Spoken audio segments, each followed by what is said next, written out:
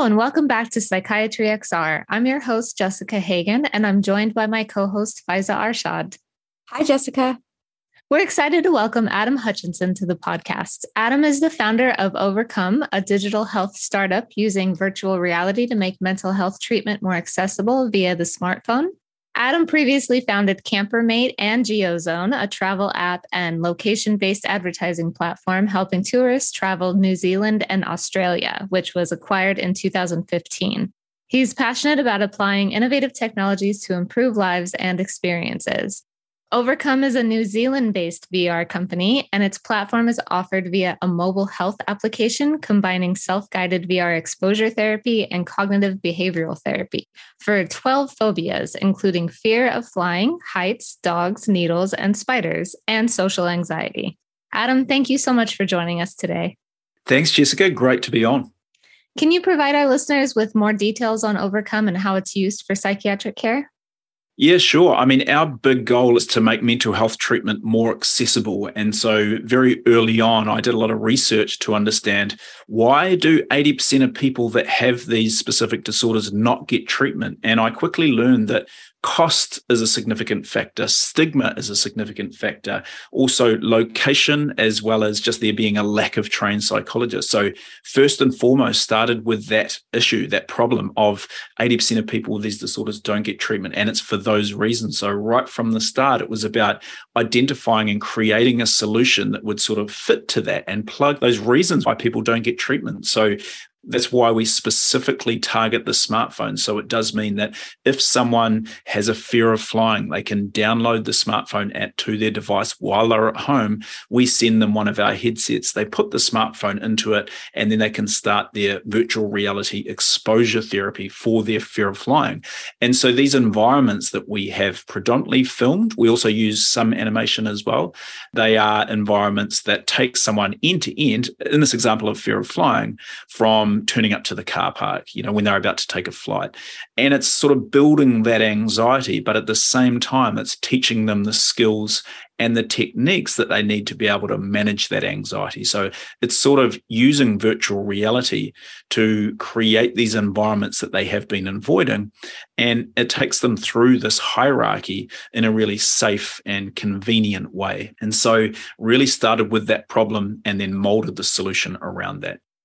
And you've really focused a great deal of your efforts on ensuring that the experiences are scientifically proven to be effective.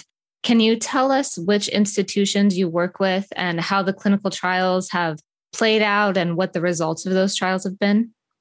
Sure. So right from day one, we really wanted to be a startup that while we release a treatment, we want to clinically prove it. We want to give people the confidence that if they start this journey with us, that there's going to be some degree of confidence that it's going to have an effect. So very early on, we partnered with the University of Otago here in New Zealand to conduct clinical trials for every single treatment that we do. And while we've started with phobias, we're just about to do our clinical trial for social anxiety. We're building more programs around other anxiety disorders. And for every treatment that we offer, we will do a clinical trial. And again, it's just proving that what we are doing works for people so that they have that confidence to be able to start this journey and have the result that they need. So University of Otago has been pivotal to our startup. They've supported us in terms of bringing in this efficacy, and we conduct these trials with every treatment that we do. So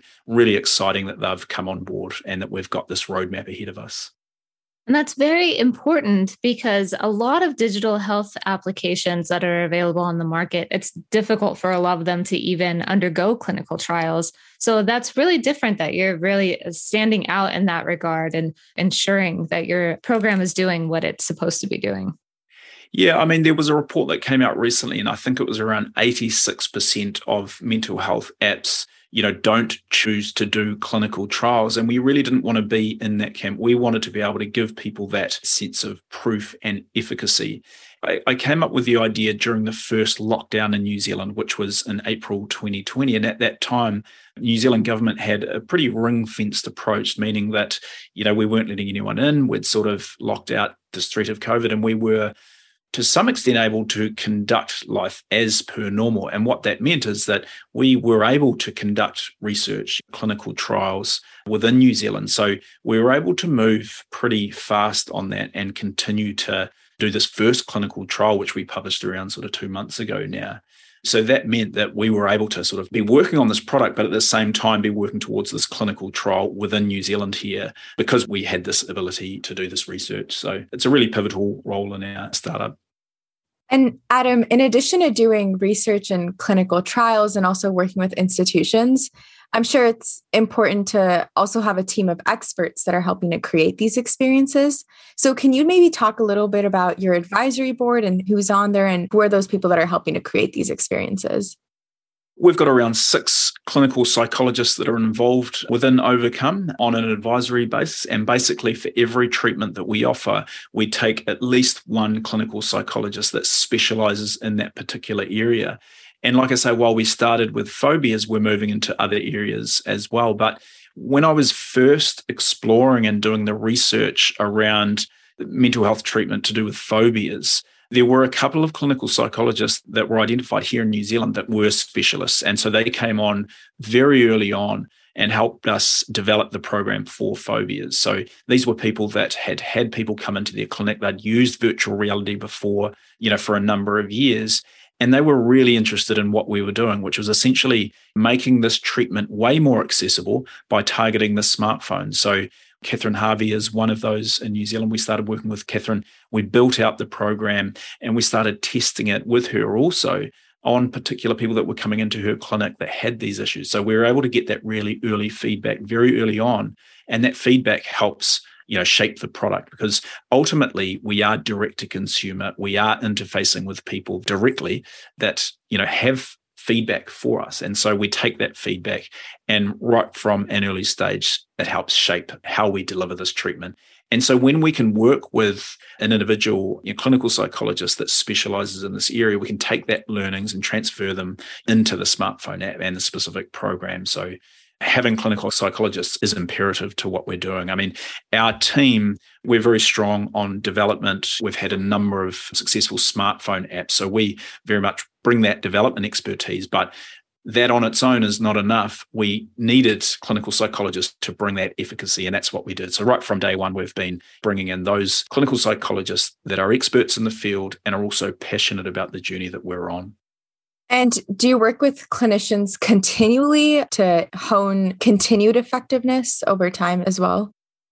Yeah, that's right. So the arrangement that we have with the clinical psychologists that come on board is, there's that initial build period where we're working with them very often to build this initial product, but then we're also getting this feedback as well. And so we're continuously working with them. And it's like any software, you're continuously iterating, especially at the start, to get it to a point where it's as seamless as possible. It's a great user experience, and user experience is super important to delivering this treatment. It's like you can have the treatment, but until that's a great user experience being experienced by someone that's going through this issue really, really well, you're not going to have the desired results. So it's a bit of a combination. You've got to bring that clinician, that clinical expertise, but also pair that with a great user experience where you're capturing a lot of data and feedback to help continuously improve the product. So a user does this experience on their own, it sounds like, right? Are clinicians on call for a user to be able to access clinicians whenever they need? Yeah, so we've got 2 channels really, and we've focused on direct to consumer at the moment. And so what that means is that someone finds us generally through Google, for example, they download the app and then they start it in their own home, and it's safe and it's convenient and there's no therapist involved. And we know that for a lot of people, cost is a significant factor. So they won't go to a therapist, for example. They just continue with their avoidance. But as we know, avoidance can lead to more serious conditions. There is some research to back that up. And so we really wanted to start with that problem first, being able to provide an affordable treatment to people in their home that they could go through as a self-help program. And we've built in various safety mechanisms into that. So, for example, we capture some data as they go through the VR to understand what level of anxiety they're feeling in that particular environment. And if their anxiety gets a little bit too high, if it gets over a threshold, then we sort of just pause them there in that hierarchy, in that journey. If their anxiety rating gets lower, then they can progress. So it is a self-help program. It is designed around safety, and we know that the results are incredibly effective for doing that program at home. If someone wants to reach out to a therapist, we do have some capability to provide that. It's more in the form of a coaching, but it is very much designed around that self-help program. We have recently developed a dashboard that allows a therapist to actually log in and access all of our content and build specific programs for their client. The difference with that product is that we remove the psychoeducation because we assume that the relationship between the therapist and the client, that's why they're going to the therapist, is to receive those skills. But we do allow that virtual reality component. So that's essentially what the therapist is building, is a hierarchy of VR content that we have from our massive library, and then they distribute that to their clients. So yes, it's a self-help product for direct-to-consumer, but we're moving more into assisting therapists who can then have more efficient use of their time because they can set up almost like homework for their client in between sessions. And we're really getting some great feedback from that, which of course we're using to iterate on the product as well. So it's a bit of both. Have you ever experienced any complaints of risks that may have been associated with using exposure therapy without a therapist that you've then responded to? Yeah, in the clinical trial, what we discovered is that, there were certain levels of severity, specifically with arachnophobia, where people couldn't even look at thumbnails of spiders. So, for example, we allow a preview of the VR content prior to initiating it. What we learned from that is that, okay, well, if someone meets this level of severity, they do not want to be looking at images of spiders, even on the thumbnails. They don't want to be tapping on them. So we took that feedback and we made some adjustments to the user experience. So, for example, we added a fade to the thumbnail so that if there was a certain severity, they would not see any thumbnails of spiders. And so they could then start the journey. And as their journey progressed, and if their anxiety ratings increased, again, they would be held there. So they couldn't go further or deeper into that hierarchy because the anxiety data that we were getting back was sort of holding them there. And that's the safety element that comes into this, is that we're not just putting people into really high anxiety provoking environments. We're actually having some control over that. And that not only keeps the individual safe from feeling too much anxiety, but it also controls their treatment. So there's some personalization there, which we use data to do. So there are some learnings that we get, but safety is a really big concern for us, and we've designed the UX around that. And you had mentioned that you can measure the user's anxiety. How do you measure the user's anxiety while they're in the experience? Sure. So we use gaze control for a manual anxiety rating. So there's a subjective units of distress scale, 0 to 100, and we are getting ratings from individuals as they progress through this environment. So we use that. We also use some physiological data. We're moving more into that, which is super interesting as a bit of a signal to identify how this user is feeling right now. We're learning what they're responding to, and then we're making some adjustments to their treatment based on that data. So right now, it's a fairly manual process. The data is flowing, but we're moving into a really exciting area that uses other signals as well. And Adam, I've had the chance to look through your website and read about the offerings, but I think one thing that our listeners might be curious to know about is what ages can use your technology. So is this for all ages, or can you maybe specify the distinction between who can and who maybe might not benefit from the technology? Yeah, so we started with adults, generally from 18 years and older. And then we started getting a lot of feedback from people that were interested for their children that were maybe struggling with a combination of things. They might have been struggling with the fear of getting the vaccine, for example, or flying. And so we had a number of inquiries. And so we started to look at children and adolescents, and we took on a clinical psychologist here, Catherine Gallagher, who specializes in children and adolescents. And we developed some age-appropriate programs from the age of 5 to 9, 10 to 13, and 14 to 17. So we customize not only the psychoeducation and we make it age-appropriate, but we also tailor the virtual reality content that we have for those children as well. Now, the way that we designed that program is, again, based off advice and insight from Catherine, but also from feedback as people go through. And so the program also involves the parent, and that's who generally starts that program first to put them in a really good position to be able to help their child. And at that point that the adult has completed that section, then the child can actually start their program as well. And again, safety is really, really important. So we start them off really slow. We teach them a little bit about anxiety. We teach them some skills, and then they're able to start that virtual reality exposure therapy. So we started with adults, but now we've moved into all ages.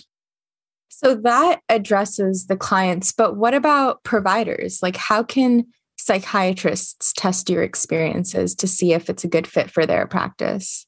Sure. So with therapists, we allow a free headset. So what that means is that they can come onto our website, they can sign up for the dashboard. If they have an NPI number, then they can get automated free access to the dashboard. That then gives them access to all of our content. So they can start building a program. They can actually build a program for themselves as a way to test it. We send them a free headset, they can give it a go. And at that point, they can then start building for their client as well. So let's say someone is seeing a therapist, they maybe have a fear of flying. As we know, it's really hard to access those in vivo flying experiences because you literally have to go and sit on a plane and have that experience in order to get it in real life. But what the therapist can do is actually pull from our entire library all of these environments that we have filmed, and Air New Zealand came on board and supplied a plane and a crew for us in order to film some of this content. So we have really, really good content. But the therapist can pick and choose from that. They might understand that their client is having a specific issue with boarding a plane, or quite often we see if someone is seated near where the door is closing on an aircraft, that's where they really struggle. So the therapist can pull those environments from all of our content and build a custom hierarchy for their client.